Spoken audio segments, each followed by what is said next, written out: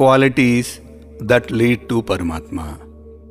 Krishna says, "Those devotees are very dear to me who do not hate any being, who are friendly and compassionate, who are nir-mama, sans I, and nir-ahankaar, sans I am doer, who are balanced in pleasure and pain, sama-dukh-sukh, and forgiving, kshami, who are ever content, self-controlled yogi, having firm conviction, and who have their mind and intellect dedicated to me." At the outset, this appears to run contrary to Krishna's earlier assurance that none is dweshya, hateful, and none is priya, dear to him. While his blessings are available to everyone like rain, possessing these qualities is like keeping our bowl upright. Not hating anyone is at the core of the Bhagavad Gita. Earlier, Krishna advised to perform karmas, actions, by dropping hatred. When hatred becomes a part of us, shedding it becomes painful as it makes us lose a part of ourselves.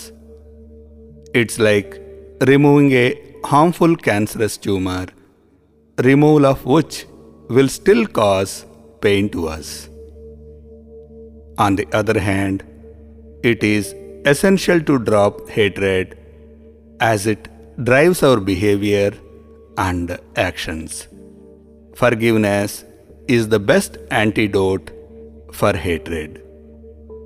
Forgiveness requires courage, and inculcating Samatva, equanimity, gives that courage. Samatva is not only treating things and people as equal, but also realizing that we too possess the same negative qualities like greed and anger suppressed within us. Conversely, we have an aversion to these traits when we find them in others. Krishna earlier said that nir-mama and nir-ahankaar is the path for peace. Similarly, ever content is another foundational principle in the Gita. Essentially, when one quality is attained, others will follow automatically as they are interconnected. It's about identifying one of these traits that suits us and mastering it at the existential level.